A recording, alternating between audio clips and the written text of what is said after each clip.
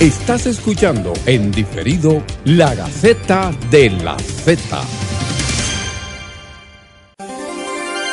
Estás escuchando en diferido La Gaceta de la Z. Iniciamos ahora el contenido de La Gaceta de la Z. Muy buenas tardes, fieles radioyentes que sintonizan La Gaceta de la Z, donde la sintonía es legal y, por si todo eso fuera poco, también legítima, dando gracias a Dios por darnos la oportunidad de instruir e informar a la sociedad dominicana. Doris Polanco, el próximo presidente del Colegio de Abogados, Gustavo Adolfo de los Santos Coll, don Cándido Simón, Francisco Manzano y Edison Joel Peña, como cada sábado con ustedes, con temas interesantísimos, tratando de llevarles lo mejor de lo legal a estas horas. Hoy estaremos conversando de temas como el derecho de propiedad y desarrollo, y también sobre lo tristemente célebre que resultan los escándalos de la Iglesia Católica cuando se suscitan acontecimientos de violación y todo lo demás durante todo el día de hoy. Así que bueno, démosle una calurosa bienvenida a todos los que nos escuchan. Muy buenas tardes a la sociedad dominicana y a todos los radioyentes. En el aire, la institución más grande del pensamiento jurídico en radio, La Gaceta de la Z. Francisco Manzano, siempre en sintonía con La Gaceta de la Z. Buenas tardes, Cándido. Buenas tardes, yo soy Cándido Simón, esto es La Gaceta de la Z. Dice Emerson Soriano que un minuto en la Z es un siglo con el pueblo. Wow, Doris. Hola país, buenas tardes República Dominicana, que la bendición de Dios sea con cada uno de ustedes en su casita, preparados para escuchar el contenido de esta tarde. Bueno, esta tarde estaremos hablando de diversos temas, dentro de ellos, señores, dentro del ámbito del derecho de propiedad y desarrollo, lo que ha tenido que ver todo esto de la titulación de terrenos del Estado, que como ustedes saben se incorporó a la agenda pública como oferta política en ese primer periodo del licenciado Danilo Medina, presidente de la República, y bueno, ha desarrollado todo lo que es este plan de titulación de terrenos del Estado. Y hoy tenemos un invitado muy especial, que es precisamente el director ejecutivo de la comisión. Y sobre este derecho de propiedad, que es un derecho fundamental, aunque a veces don Cándido está en otro sentido con esa parte, dice que no es un derecho fundamental. ¿Qué tú crees, Manzano? No, yo creo que sí, un derecho fundamental básico, porque no se limita solamente a poseer, sino a las formas de uso y cómo el Estado no puede expropiar, más como una obligación de no expropiar y que otras personas de alguna manera no afecten ese derecho. Y que le quede claro a la ciudadanía que, bueno, es un derecho fundamental, un derecho humano, y que la distinción esencial está en que está positivizado la Constitución. Está en nuestra Constitución y tiene aparejado una garantía fundamental, a pesar del desacuerdo de don Cándido. Del lado de que entendemos que es un derecho... el derecho a la propiedad no es un derecho fundamental. Claro que sí, claro que sí. Y todos esos tipos penales. Exacto. Está la garantía ahí. Para garantizar ese derecho a la propiedad. Por los franceses. Derecho a la vivienda. Oye, porque los franceses, el sistema jurídico como francés... la educación. Sin entrar en mucho contenido del tema. La República Francesa surgió sin constitución, que es la expresión del tránsito del sistema feudal al sistema capitalista. El Código Civil era la Constitución de Francia. Consecuentemente, fíjate que es el único que tiene 6 principios fundamentales, y el Código Civil es el estamento jurídico para proteger el derecho a la propiedad. O sea, ¿quién dijo que el derecho a la propiedad es fundamental? Pero eso lo hemos... pero lo extraemos del 51 de la Constitución. Y por el hecho de que esté en la Constitución, ¿significa que es fundamental? Claro que sí. Esa es una teoría. Es una teoría. Estamos de ese lado. Nada más y nada menos que Ferrayoli, Norberto Bobbio, Edison Joel Peña, No, Ferrayoli no.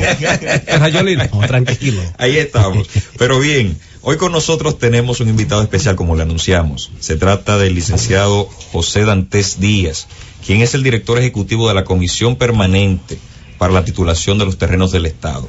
Y bueno, agradecido sobremanera por acompañarnos el día de hoy. Vamos a darle un fuerte aplauso. No aplaudan en serio, si no lo van a aplaudir. Gracias, muchas gracias. Cándido aplaudió 3 veces nada más. Ah, sí, Cándido no va. Bueno. Buenas tardes, Cándido, Harold, Gustavo, Francisco y Doris Polanco, a quien realmente yo debí de mencionar de primero, porque es la dama. Gracias. ¿Por qué? Porque ese. No, porque señor, somos dama. Iguales. No, las damas primero. Eso dice un principio universal. Discriminación. A los caballeros. Gracias, licenciado. Bueno, Hoy estaremos hablando de todo lo que ha sucedido en República Dominicana. Ya la comisión tiene 5 años desde su creación, pero mucha gente todavía no conoce el trabajo que está haciendo la Comisión de Terrenos del Estado. Y nos gustaría, ilustrar a la ciudadanía sobre lo que hace la comisión, cuáles han sido sus logros en estos años y qué nos permite entender el papel importante que juega en la sociedad dominicana. Claro, miren, desde el año 2012, cuando se creó realmente con la finalidad de llevar a cabo todas las políticas públicas con la finalidad de disminuir la extralegalidad de la propiedad en el país. Y en ese sentido se concibió como un órgano interministerial de las instituciones que intervienen en todos los procedimientos de la titulación. Y en este caso estamos viendo que son prácticamente las instituciones que son las detentadoras de todos los terrenos del Estado, bienes nacionales, el INVI, el CEA, el IAD, entre otras. Y vuelvo y digo, el fin era buscar de qué forma se podía disminuir la extralegalidad que hay en todos los proyectos que el Estado ha ido desarrollando desde el año 62 para acá. Cuando nos vamos, por ejemplo, a la parte del campo, lo que tiene que ver con la reforma agraria, los parceleros y todo ese sector, nos damos cuenta que en 55 años se habían asentado más de 100,000 personas, de las cuales menos de un 10% tenían un título de propiedad. O sea que ahí tú realmente tenías una fuente de extralegalidad extremadamente alta. Pero cuando nos vamos a los predios ya de las grandes ciudades, nos damos cuenta que los asentamientos que se han ido creando a lo largo del tiempo también estaban sobre terrenos que eran del Estado y que también carecían de los títulos. ¿Por qué? Porque fueron esos asentamientos que se crearon, unos de una manera natural, otros por el Estado mismo, por las situaciones, vamos a decir, de una calamidad pública, algún ciclón, o por simplemente la reubicación de todo un grupo social por vías quizás no lo suficientemente legales. Y todo esto fue creciendo con el paso del tiempo hasta tal punto que nos fuimos dando cuenta de que existía una gran cantidad de gente que no tenía garantizado ese derecho fundamental, que yo sí creo, Cándido, que es fundamental, de la propiedad. Y de ahí que se crea entonces la comisión para disminuir todo este fenómeno, y es lo que hemos hecho en los últimos 5 años.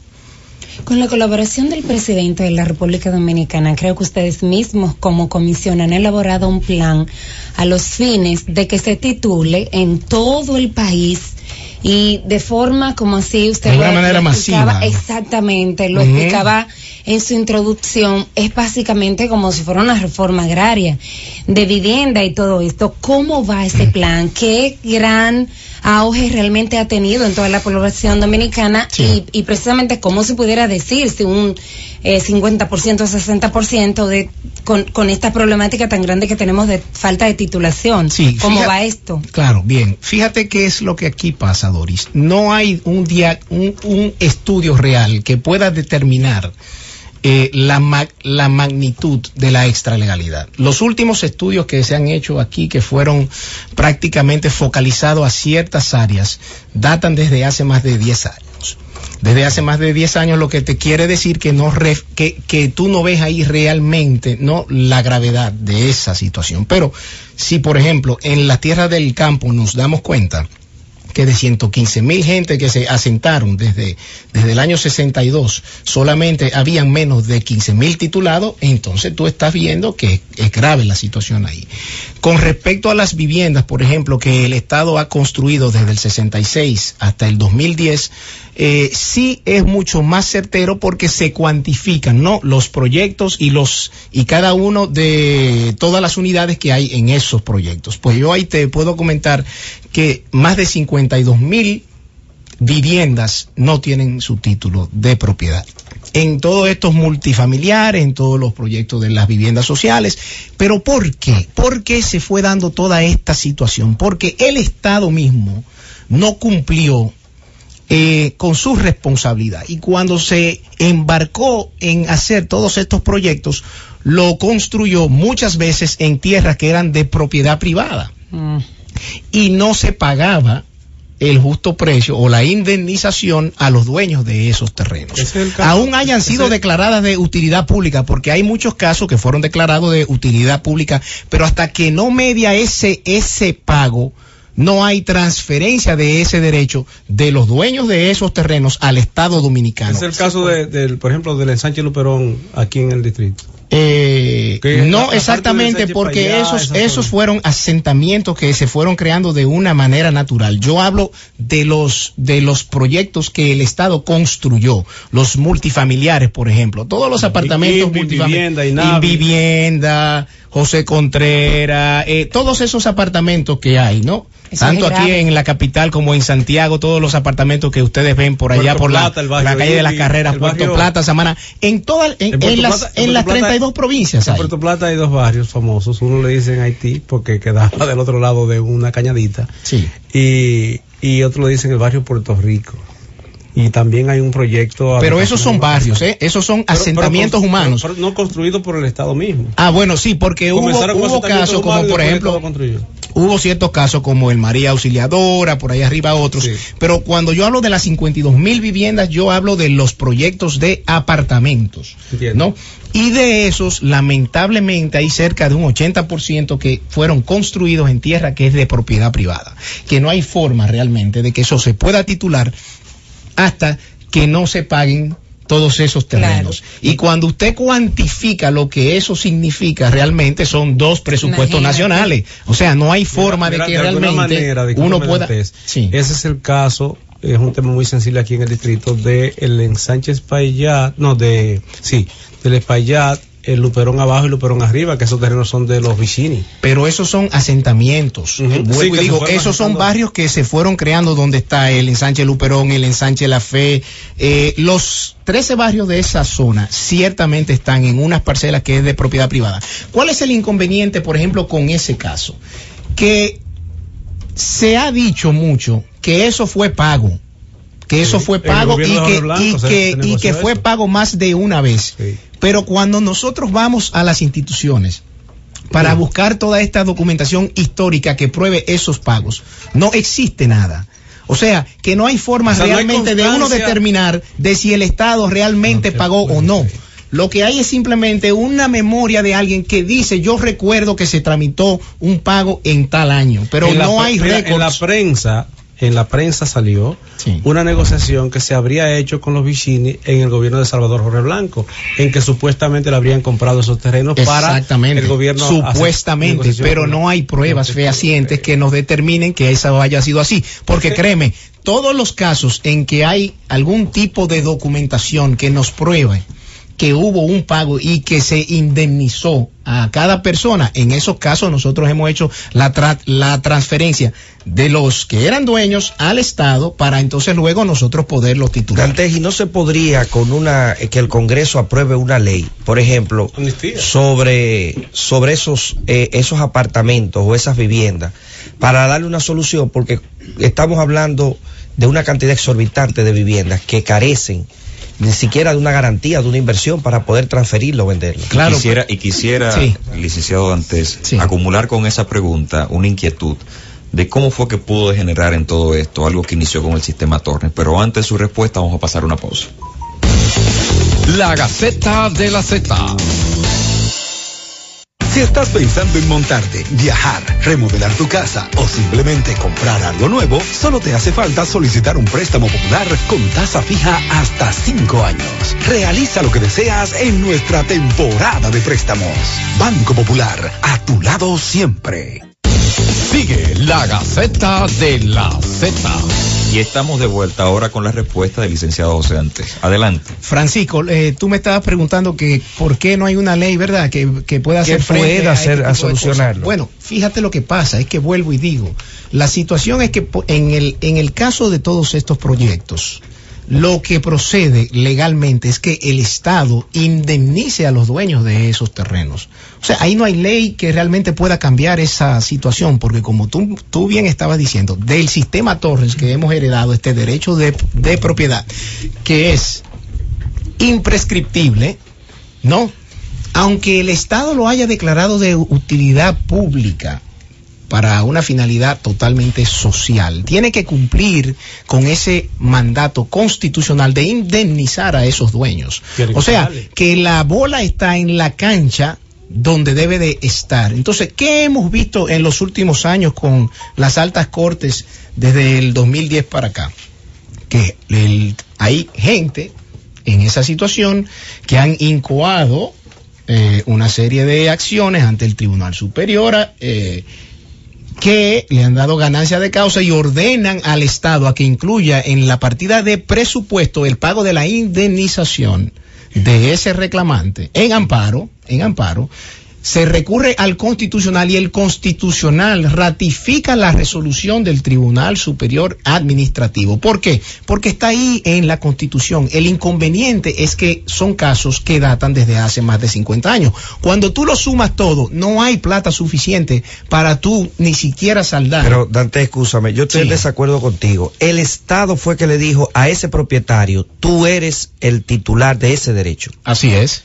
Y el Estado puede decirle hoy, agarrar un derecho colectivo de más de 1 millón de personas o 600,000 personas contra una persona individual y hacer un equilibrio, crear una ley a través del Congreso, de ese Congreso que no trabaja, y emitir una ley para que el justo precio trabaja, espérate. Para que ese no trabaja, no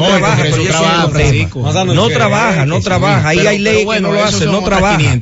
Pero puede hacer, me consta que son bastante laboriosos, un tipo de ley donde se pueda pagar el justo precio sin tener que pagar a precio de mercado. Pero es que no hay que pagar ojo, ese no es el tema. Y hacer permuta, el Estado no tiene más terreno, que no se pueda permutar. El Estado tiene terreno, pero puede ser que haya gente que no quiera permuta, que lo que quiera pero realmente no es lo que él quiera. Es que le indemnicen, pero aparte de, por otro lado, el que pasa también...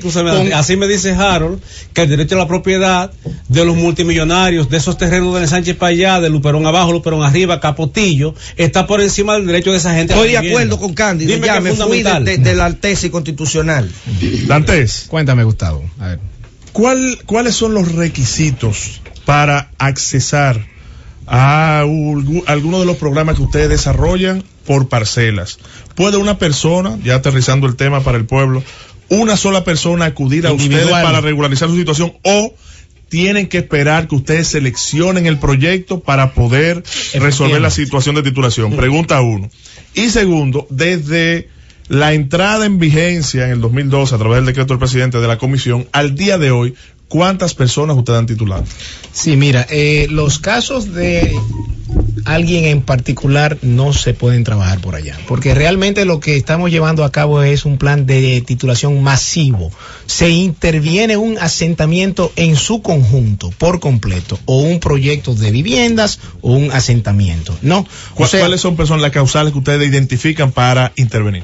Bueno, por ejemplo, con este caso, los asentamientos campesinos, simplemente hay creo que alrededor de 514 asentamientos campesinos que nos totalizan cerca de 120,000 parceleros. Sí, exacto, asentamientos agrarios que son realmente asentamientos campesinos. Entonces, ¿qué es lo que se hace? Bueno, hemos ido trabajando con IAD en todos los asentamientos que se han creado en tierras del Estado, en tierras del IAD. ¿Por qué? Porque también pasa de que hubo muchos asentamientos que fueron creados en tierras de propiedad totalmente privada. Muchos fueron declarados igual de utilidad pública, pero no hubo pago. Por lo que de todo ese total de 500 y tantos que hay, hemos ido sacando los que sí están en tierras del Estado y priorizando en función de la cantidad de gente, de la productividad que tenga y de la situación catastral que tenga. Porque, por ejemplo, hay asentamientos que los parceleros no nos totalizan más de 250, por ejemplo, cuya fase catastral sería muy costosa porque son tierras que están entre lomas, que tienen mucha discontinuidad, ríos, arroyos, etcétera.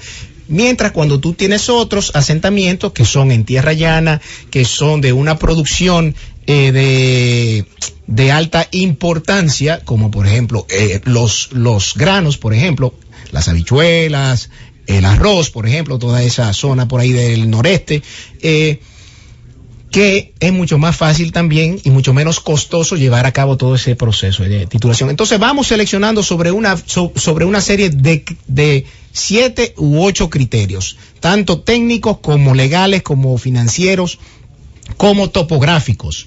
Y ahí se prioriza por zona, por cada provincia, y eso es lo que hemos ido realmente trabajando. Con los apartamentos hacemos igual, o sea, los que hayan sido construidos en tierras del Estado, de bienes nacionales, del CEA, del INVI, entonces estamos trabajando con esos primeros, pero los que están en tierra de propiedad privada, lamentablemente, por las mismas razones que ya he dicho, no hemos podido titularlo. ¿Cuánto hemos titulado hasta el día de hoy? Eso es lo que ustedes quieren saber.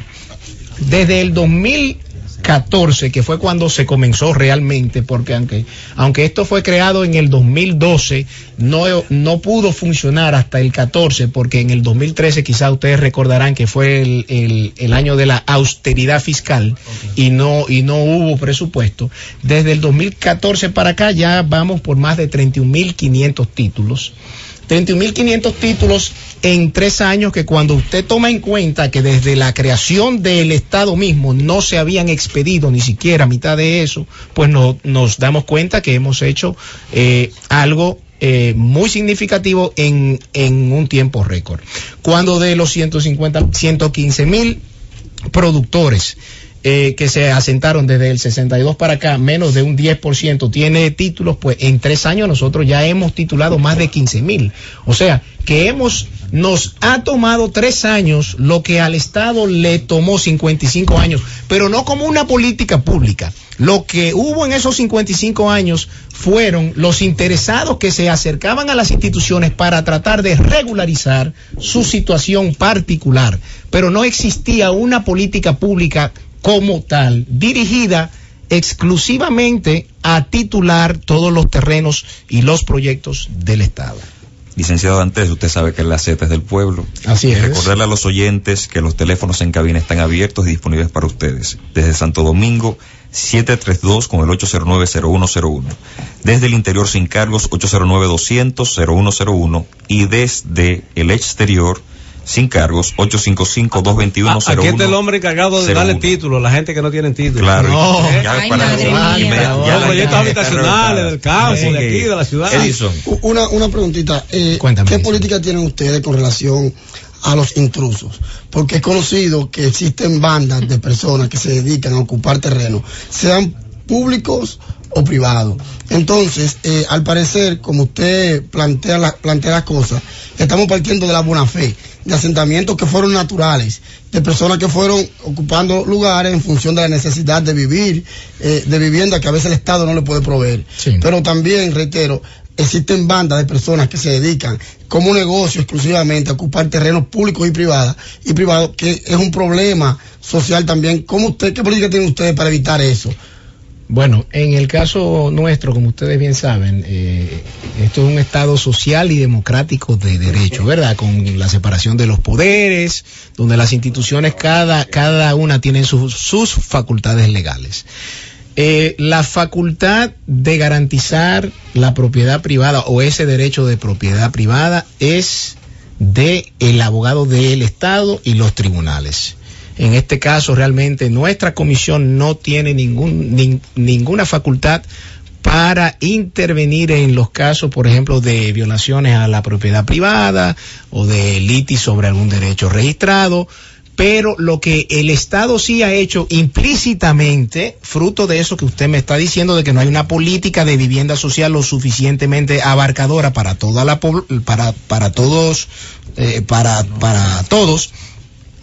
ha ido aceptando la creación de los asentamientos desde hace años y lo ha ido reconociendo cuando les hace calles, aceras, contenes, les da los servicios públicos. Y bueno, a partir de ahí ya entonces que nos vemos en la necesidad de intervenir para poder darle la condición de legalidad a todo ese asentamiento. Vamos con el público ahora, pero para que el público se ubique, me gustaría hacer esta pregunta que tú la puedas responder en palabras de centavos, y muy breves. Vamos a ver. Esta comisión es como una especie de sombrilla que se coordina con los terrenos, con el SEA Gana, Invivienda. La comisión es un órgano rector. INAVI. Es un órgano rector donde confluyen 7 instituciones básicamente. El Ministerio de Agricultura, el IAD, el INVI, Bienes Nacionales, Catastro Nacional, el SEA,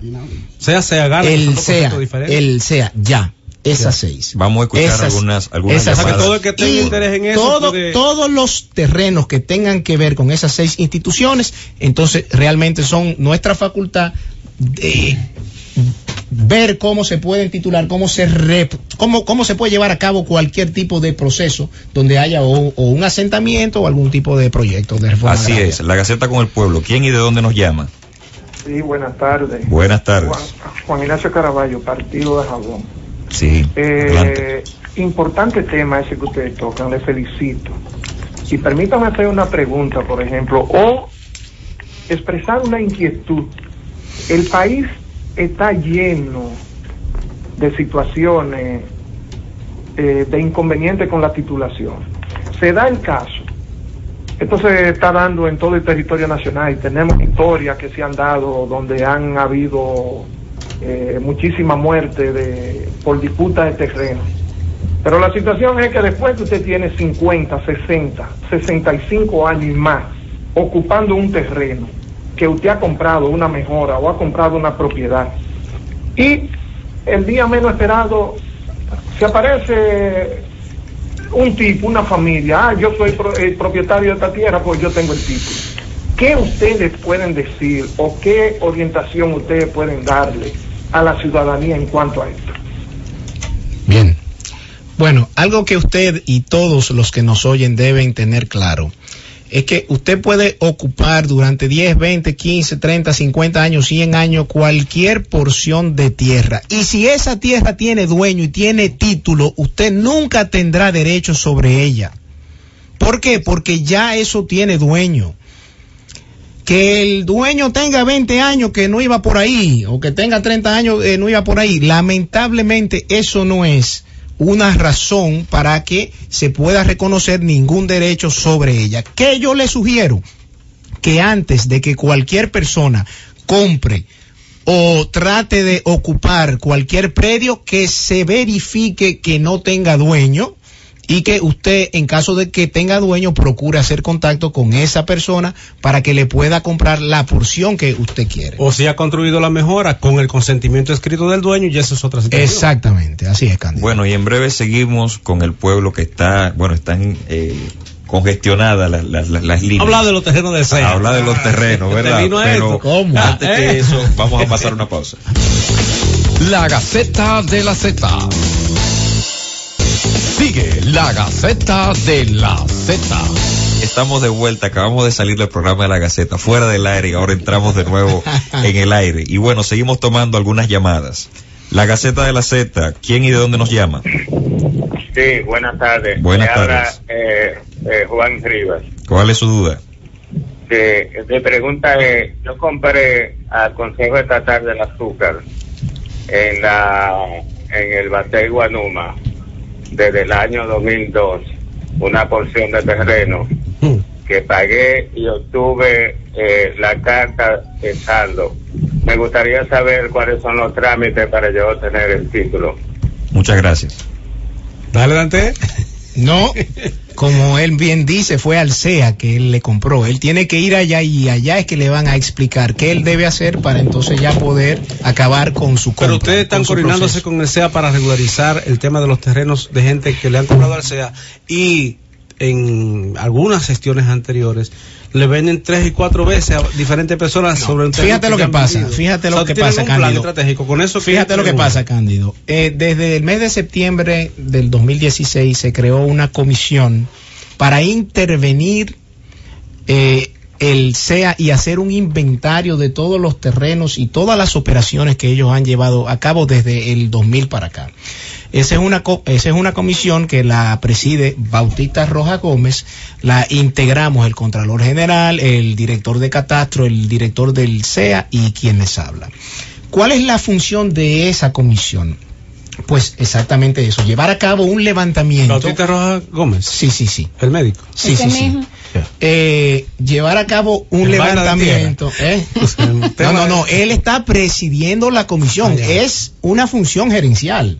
O sea, él no tiene por qué conocer el derecho inmobiliario como tú lo conoces, como yo lo conozco. Es un tema gerencial, es como, por ejemplo, Gonzalo Castillo. Gonzalo Castillo, cuando lo pusieron ahí en obra pública. Pero que es excelente gerente. Andrés Navarro, cuando lo pusieron canciller, pero un arquitecto en la Cancillería, y miren el excelente trabajo que hizo. Y hoy está donde está y está haciendo un Bauta fue director, fue ministro de Medio Ambiente. Pero bueno. Sigue. Pero bueno, para yo contestar. Mira, Francisco no es medioambientalista, Francisco Domínguez Brito, lo que es abogado, y míralo ahí. Bueno, entonces, ¿qué es lo que estamos aquí llevando a cabo? Es todo un levantamiento de los terrenos que hay en el SEA y las transacciones que se han hecho desde hace 17 años para acá, para tratar de poner un poco de orden en esa casa que ciertamente ustedes saben que ha sido objeto de escándalos y de muchas situaciones, porque lamentablemente hubo mucha gerencia donde lo gestionaron de una manera, vamos a decir, poco profesional. Y en ese sentido hemos estado trabajando desde el mes de septiembre, ya nosotros tenemos 10 meses y algo, y hemos determinado varias cosas muy fundamentales. Número uno, que hay una serie de trabas burocráticas internas, que es lo que lleva a que todo el mundo se desespere, porque tú quieres comprar una porción, tú lo comienzas hoy y fácilmente dura 5 o 6 años hasta que ellos finalmente te puedan hacer tu contrato definitivo. Que te venden por un precio y se aparece una comisión de evaluación. También, o sea, hay muchas malas prácticas que hemos ido detectando, malas prácticas que van a ser desmontadas. Pero también de esta forma es ver cuál es el patrimonio que tiene el SEA y cuáles son las tierras que ya no son de vocación para la producción de caña, sino que tienen otro tipo de vocación urbana o turística, para transferirla a las instituciones que le puedan dar un uso mucho más provechoso, vamos a decir, en este caso. Dantes, entonces, al inicio decía que las damas primero, y quiero decirles que Doris tiene una pregunta hace rato ahí en Hall. Bueno, pero son todos ustedes que no la han dejado. En este caso, yo estoy contestando aquí. Se están poniendo una evidencia muy fácil. Una evidencia fácil, Doris, cuéntame, querida. Mira, de verdad que sí que ha sido sumamente beneficioso todo este programa en esta tarde, pero mira, ustedes como comisión, imagino que tienen la potestad de ir delante del Ejecutivo o delante de cualquier otra entidad que a ustedes pues les suceda, a los fines de de seguir resolviendo la problemática de titulación en la República Dominicana. ¿Tienen ustedes como comisión una propuesta de modificación a la norma actual para ver si una vez y por todas se viabiliza el proceso tan tedioso de titulación? Fíjate lo que pasa, Doris. Nos hemos dado cuenta en estos 4 años, un poco más de 4 años, que no es tanto la norma el problema, son los actores del sistema. Bien, la burocracia. Es la burocracia que hay en los órganos que intervienen en todos estos procedimientos y en el caso del Estado, de las instituciones que gestionaban todos estos procesos, porque ¿cómo tú me puedes decir a mí, por ejemplo, que la Dirección General de Bienes Nacionales tenga 52,000 apartamentos y que no haya ni siquiera titulado los que sí fueron construidos en tierras del Estado? ¿Cómo tú me dices a mí que el IAD asentó 115,000 personas, 55 años, y hasta que no llegó esta comisión y tituló 15,000 nuevos parceleros, ellos no habían titulado nada? Pero ¿por qué pasa eso? ¿Tú sabes por qué pasa eso? Efectivamente, porque las funciones de esas instituciones no es titular.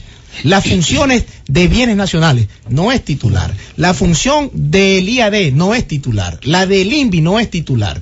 Entonces, aquí ciertamente hay que sentarse a repensar desde el Estado mismo qué vamos a llevar a cabo para que esta que lo que es hoy una política pública se pueda articular de una forma permanente, amparado en un marco legal que permita que el Estado entonces lleve a cabo esto de forma sistemática y que todas las instituciones estén bajo ese órgano rector para los fines de la titulación, porque no es que en este caso nosotros vamos, por ejemplo, a trabajar con la productividad de la tierra, por ejemplo. No, eso no es facultad nuestra, esa es la facultad del IAD. Ellos son los que saben cómo es que se cultiva, cuáles son las técnicas, pero la titulación no es una función de estas instituciones, y por eso fue que esto fue creciendo como una bola de nieve, porque nadie entendió que dentro de su trabajo había un componente que era regularizar la asignación de todos estos terrenos o de las viviendas sociales. Pero una política pública, de el Ejecutivo. La pregunta de claro, tenemos una llamada. Del Ejecutivo. Y la función jurisdiccional, los jueces estarán en eso. Pero la función jurisdiccional es simplemente del Estado y el legislativo. Está determinada en la ley 10805. O sea, el proceso de tu poder titular, tú sabes que pasa por una fase técnica, mensura catastral, los tribunales, en caso de que haya litis, porque ya hasta los deslindes han sido desjudicializados, y los registros de títulos. Pero eso fluye siempre y cuando el origen del derecho no tenga tantos obstáculos y tantos cuestionamientos, y el expediente técnico realmente esté lo suficientemente claro. Ahora, sí hay debilidades. ¿Por qué? Porque aquí no existe una cartografía nacional. Aquí hay una serie de parcelas superpuestas que eso da miedo, pero se ha ido trabajando desde hace años en ese sentido. Ahora, eso es responsabilidad de otro poder del Estado. Tenemos una llamada. Sí. La Gaceta con el Pueblo. ¿Quién y de dónde nos llama? Buenas tardes. Es de Cristo Rey. Es de Cristo Rey que le hablamos. Adelante. Yo quisiera saber qué función tiene en el SEA el entrevistado, para saber qué tipo de preguntas yo le puedo hacer con relación a los terrenos de Duquesa. Pregunte ahora. Tanto y sugieren tanto para cualquier tipo de terreno. Cuando usted tiene los documentos y saben quiénes compraron y quiénes analizaron para comprar terrenos 2 y 3 veces y los adendos de los terrenos. Muchas gracias por su pregunta. ¿Por qué se hace tan larga las comisiones cuando tienen que investigar cualquier tipo de terreno? Muchas gracias. La Gaceta de la Z, ¿quién y de dónde nos llama? Sí, buenas tardes, le habla la señora Gloria Rodríguez. Un placer. Y para preguntarle al señor que se encuentra ahí en el programa, José Dantes, que si él me puede decir algo con relación a las personas que residen en el residencial Ortega y Gasset, que hace más de 25 años que adquirimos estos apartamentos y tampoco se han titulado, ¿qué él me puede decir con relación a eso? Muchas gracias por su llamada. Gloria Rodríguez. Doña Gloria, sepa que pronto vamos a ir por ahí para darle sus títulos. Ese es uno de los residenciales. Un aplauso. Ese es uno de los pocos residenciales en el Distrito Nacional que fueron construidos en tierras del Estado. Sin embargo, fíjense lo siguiente para que ustedes vean. Contreras. El Ortega y Gasset. Fíjense aún en Ortega y Gasset con la Pedro Livio Cedeño. Fíjense lo que pasa aún con ese tipo de casos que sí se pueden resolver. ¿Dónde estaba la cárcel? Que tú caíste. La 40. Unas cuantas veces. Cándido entendió desde que le dijeron la cárcel. Sí, él entendió. De una vez que dio de cárcel, pues Cándido era caco caliente en ese momento. Entonces fíjate lo que pasa. Fíjate lo que pasa. El Tribunal de Trabajo. El Tribunal de en esa zona. Sí. El que estaba por ahí arriba. Perfecto, sí. Pero fíjate cuál es la situación con esos proyectos. Fíjense que aún estén hechos en tierras, construidos en tierras del Estado, hay una situación legal y técnica que hay que resolver primero. ¿Y cuál es esa situación? Que para usted poder sacar un título de un apartamento debe tener un régimen de condominio. Para usted tener un régimen de condominio debe haber planos, porque los planos se someten en varias instituciones y es lo que le concede la licencia de construcción por obras públicas, el uso de suelo por las sindicaturas, y eso es lo que te permite luego sacar los títulos. ¿Qué ocurre? Que la mayoría, por no decir el total de todos esos proyectos, no tienen planos. Los planos no existen. Entonces, ¿qué hemos estado nosotros trabajando? Nosotros hemos ido levantando los planos dimensionales de cada proyecto y de las unidades tipo para someterlos a obras públicas para que nos concedan la licencia de construcción y así hacer el régimen de condominio que posteriormente se va a mensuras catastrales y es lo que nos permite titular. O sea, que aún estén hechos en tierras del Estado, como no existen planos porque las informaciones históricas de las instituciones no están, ya sea porque botaron los planos, porque lo quemaron, porque lo vendieron, por lo que fuera, es desde cero que estamos partiendo. Pero eso, sobre una eso realidad, cuesta muchísimo dinero al propietario. No Ustedes lo hacen gratis. No, o sea, el Estado tiene una política de facilitación. Sí. Lo que tiene que ver con la titulación, el proceso técnico legal es totalmente gratis. Ahora, si usted vive en uno de esos apartamentos y usted debe, usted va a continuar con sus cuotas sin ningún inconveniente. Lo que no se le cobra es la tramitación. O sea, tienen que seguir pagándole al Estado. Claro, tienen que seguir pagando al Estado, pero la gran mayoría de esa gente ya lo han pagado. Sí. Ya ellos tienen sus saldos. El tema es que en ese caso hay que hacer los planos, hay que someterlo por obras públicas, esperar la licencia de construcción, hacer el régimen de condominio y entonces luego es que salen los títulos. Pero que ella sepa que en el caso de ellos ya estamos con los planos, ya hemos trabajado los planos y creo que dentro de, vamos a decir, de 3 a 4 meses, yo espero ya estar casi en la recta final para esos títulos. ¿Y cuáles problemas se han encontrado a la hora de estar haciendo todo este proceso con los planos que dificultan o han podido dificultar el proceso? No, realmente no hemos visto nada porque de lo que se trata es de prácticamente partir de cero. Lo que se ha hecho es que se han levantado planos sobre la realidad. Bueno, ¿cuáles son los obstáculos que el primer paso ahora es el último? Claro, ¿cuáles son los obstáculos que se nos presentan?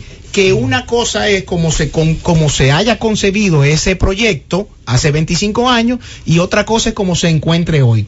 Como ustedes saben que hay gente que viven en una primera planta y hacen un cuartico ahí al lado que no estaba contemplado y que no cumple con las normas para que se pueda considerar como parte de la estructura física. Y las áreas comunes también ahí. En el caso de las áreas comunes no hay tantos problemas, porque todos estos proyectos fueron creados con los parqueos para cada apartamento, aún fuera uno. Pero la situación viene cuando alguien creativo construye por encima de la estructura que está ahí. Ahí sí es difícil, ¿por qué? Porque como tú, como institución, por ejemplo, en este caso, Obras Públicas, me garantiza que ese anexo que hizo alguien ahí atrás, hecho de una forma que ya ustedes saben, pues realmente cumple con los estándares mínimos que ellos piden. Entonces, ahí es donde se nos complica. Pero salvo esas situaciones, hemos estado trabajando con los planos de todos estos proyectos y estamos titulando próximamente en ese mismo residencial y en otros más. Licenciado, antes se nos ha acabado el tiempo. ¿Cómo va a ser ya? Por eso es que es un bien tan valioso. Quedó pendiente la venta de los terrenos del Estado, Duquesa. La zona oriental con tantos problemas. Si hay alguna incidencia en la institución que él preside con relación a eso, porque mira, quizás en otro programa lo hemos trabajado, sí, lo hemos trabajado. Todo lo que tiene que ver con Duquesa, lo que tiene que ver bueno, ustedes ya vieron lo que hubo con Corde, etcétera. O sea, hubo una comisión que se creó para el SEA de la muerte de los periodistas de San Pedro de Macorís. O sea, mire, usted puede estar de acuerdo o no con el presidente Danilo Medina en lo que usted quiera. Ahora, lo cierto es que gestionar el Estado por decisión política del presidente, que la gente que no tiene título tenga su título. Oye, esa es una de las grandes obras. Si ustedes lo logran, aplauso. Muchas gracias. Muchas gracias. La Gaceta de la Z. Si estás pensando en montarte, viajar, remodelar tu casa o simplemente comprar algo nuevo, solo te hace falta solicitar un préstamo popular con tasa fija hasta 5 años. Realiza lo que deseas en nuestra temporada de préstamos. Banco Popular, a tu lado siempre. Sigue la Gaceta de la Z. Y estamos de nuevo en la Gaceta de la Z. Edison aquí ha montado una revolución. El divo. Pero miren, aquí, el señores, divo. tenemos que seguir viendo unos cuantos temas, sobre todo por cómo esta semana ha estado cargada de temas importantísimos como el fallecimiento de este joven de 16 años, los temas de la Iglesia Católica y todo lo demás. Así que, bueno, la cancha es de ustedes. Don Cándido. Mira, yo estuve insistiendo Gracias, Dantes, por acompañarnos. Ese es un tema para largo, pero lo que importa de ese tema de la titulación es que ojalá que no solo el Poder Ejecutivo, sino que también el área jurisdiccional, los organismos de ejecución puedan darle seguimiento a ese tema. Ojalá que sí. Mira, en esta semana se dio un tema más de los temas críticos de las relaciones homosexuales en ministros de una de las iglesias, no solo de la católica, porque se da también en otros escenarios. Se da en otros escenarios. Y a mí me parece, y hay gente que dicen que ese cura deben sacrificarlo, que quemaron la hoguera, que cuántas cosas. Hay un poco de intolerancia y de cosas que se mezclan en este escenario. No toman en cuenta la versión de él, que dijo que ese joven lo extorsionaba, que aunque sea menor de edad, qué sé yo cuántas cosas, no toman en cuenta el tema de la disolución familiar. Cada ilícito cuenta su historia. Pero yo prefiero, en vez de asumir el comentario como abogado, si la pena aplicable, si sí, si no, si la iglesia es responsable o no tiene que ver con ese tema, yo pienso que hay que hacer un enfoque sociológico y hasta espiritual. ¿En qué medida el tema de las denuncias reiteradas, en el caso de la iglesia católica, de las denuncias reiteradas y los temas que surgen periódicamente, de las relaciones no solo homosexuales de ministros de la iglesia, sino también de temas de violencia, de agresión heterosexual de ministros de la iglesia con jóvenes, con hembras menores de edad?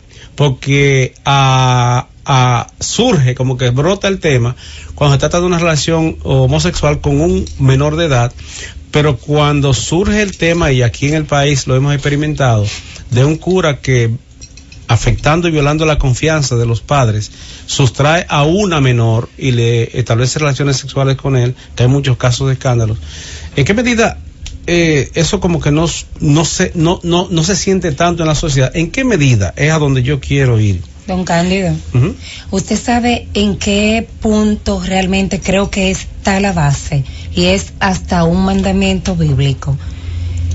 Y es el punto del celibato. El punto del celibato que se ha estado analizando en mucho tiempo, porque don Cándido trae la arista ahora de que no solamente se da en el aspecto homosexual con los jovencitos, sino también con las niñas dentro de la misma área y con los mismos sacerdotes. Entonces, a la hora de privarle o con mujeres, como es el caso de el padre Curie, que o de la misma monja. En un país de Sudamérica él tomó la decisión de casarse porque se enamoró de una mujer en un amor sano y tomó la decisión que, aun siendo cura, establecer relación sexual con ella y casarse con ella.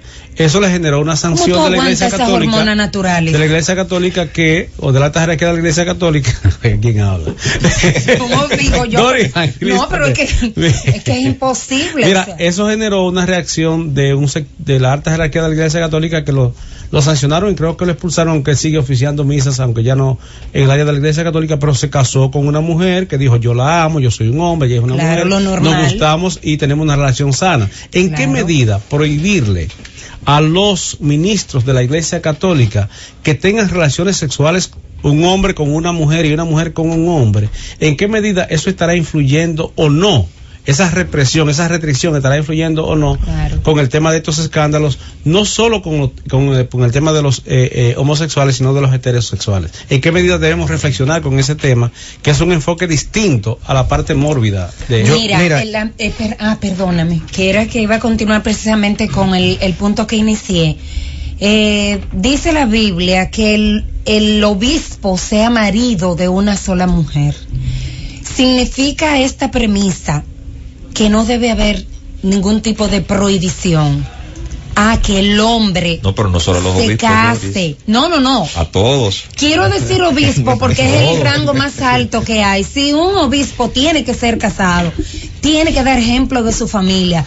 Lo mismo lo es los pastores, los diáconos, todos los líderes, porque es que tienen que darle un ejemplo a la sociedad. Y entonces, bueno, pues estos hombres que están en unos monasterios por allá solo, las mujeres por otro lado, no es lo que realmente la Biblia manda que se haga. de alguna manera esto tiene que influir. Claro que sí, que yo voy de acuerdo con don Cándido en el análisis de que se ponga en el tapete esto y que de una vez y por todas se cierre con esto del celibato. Yo hice un estudio, discúlpame Harold, una vez muy preciso, sobre el proceso penal a Jesucristo, y me puse a investigar muchas cosas, y una de ellas es que en el libro de Dan Brown sobre el Código Da Vinci, él dice que entre los apóstoles hay la imagen de una mujer, y que esa mujer es María Magdalena al lado de Jesucristo, y que Jesucristo, dice él, que tenía una relación con María Magdalena, que no era una prostituta como la han querido vender. Ese es un tema.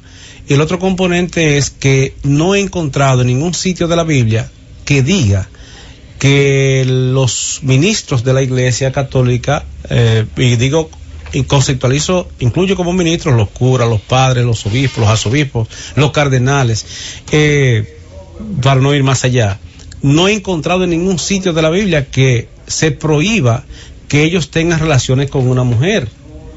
No lo he encontrado en parte, ni tampoco he encontrado en parte donde diga que las mujeres no pueden ser ministras de la Iglesia Católica. Claro, yo veo el análisis desde tres ópticas. Primero, en la Iglesia, el celibato y la homosexualidad. Para mí el celibato, tú tratar de convencer a la Iglesia Católica de que quite el celibato, yo creo que eso no va a suceder, porque el celibato es un tema inclusive económico. Un sacerdote tú lo movilizas de una iglesia a otra, si se casa, esa persona va a tener que tener hijos, va a haber problemas de adopción. Imagínese un sacerdote que representa la dignidad humana y que sea demandado por pensión. Luego vienen los divorcios, esa persona entiende que esa pareja con la que se unió, entonces él va a tener otros problemas que la iglesia sacrificaría y mantendría el celibato como un tema. Ahora, pedirle a la Iglesia Católica que haga su celibato es pedirle a una persona que no respetemos los matrimonios homosexuales. Tú tienes que respetar que el Estado, la Iglesia Católica pertenecen a un Estado, ese Estado que se llama el Vaticano y que tiene sus propias políticas y tiene su propia función, y las personas acuden voluntariamente. El problema está en no supervisar la homosexualidad en las iglesias. No se trata de permitirle a los padres que se casen como una solución a que se violen niños. ¿Por qué? Porque no está ahí el problema. Y dos, lo que me preocupa es que este caso resulta con esta situación, pero pudieran haber más sacerdotes ahora mismo, mientras estamos hablando, claro, que estén abusando, manteniendo el abuso de niños. Entonces el Estado no está haciendo la investigación de niños, correcta. O de niñas o de mujeres. Lo que sea, adultos. O de hombres adultos. Entonces el tema podría ser, Manzano, es un tema de sexualidad. Sea con hombre o sea con mujer, de hombre con hombre o mujer con mujer, o heterosexual, es un tema de sexualidad. Pero es que como quiera es grave, es que la pedofilia, tener el deseo de estar con niños, no se quita porque él esté con una mujer. Porque él perfectamente dentro de su celibato pudo tener una relación con una mujer. ¿Qué le impide a ese sacerdote salir en un carro, porque ese tenía carro, ir con una mujer o y estar con ella? No, su preferencia es una anomalía patológica de pedofilia, de tener atracción hacia los niños. Venga. ¿Me entiende? Entonces, esa atracción hacia los niños no la va a romper el celibato. Lo que me preocupa es los demás casos. Y la homosexualidad no es una causal, es decir, no es una enfermedad. La OMC, la Organización Mundial de Salud, sacó la homosexualidad como un tipo de trastorno. Pero a alguien se le ocurrió que es un trastorno. Es una cuestión de elección y de elección. Bueno, Hitler persiguió muchísimo. Es una cuestión de orientación biológica. Pero Hitler los mandaba a campos de concentración. A mí se me llama mucho la atención lo que hablas lo que planteas de la detección. Y hay un dato importante. Si se fijan, esa serie de casos que se han venido detectando, todos acontecen a partir como del año 2003.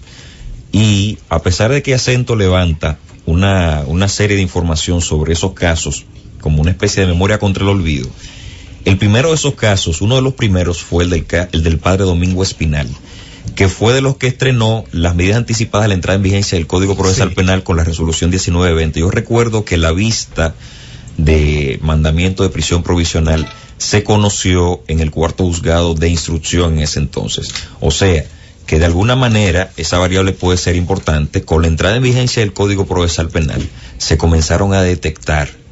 ¿Sabe qué fue lo que se comenzó a detectar? Que la sociedad le levantó el velo a la secretidad. Y fíjate una cosa, Manzano, no dejemos por incierta la posibilidad de que la Iglesia Católica, en un concilio que debiera llamar de reflexión sobre este tema, pienso yo, levante el tema del celibato. Este Papa, que tiene una visión distinta, dijo recientemente que el celibato no es una doctrina de fe.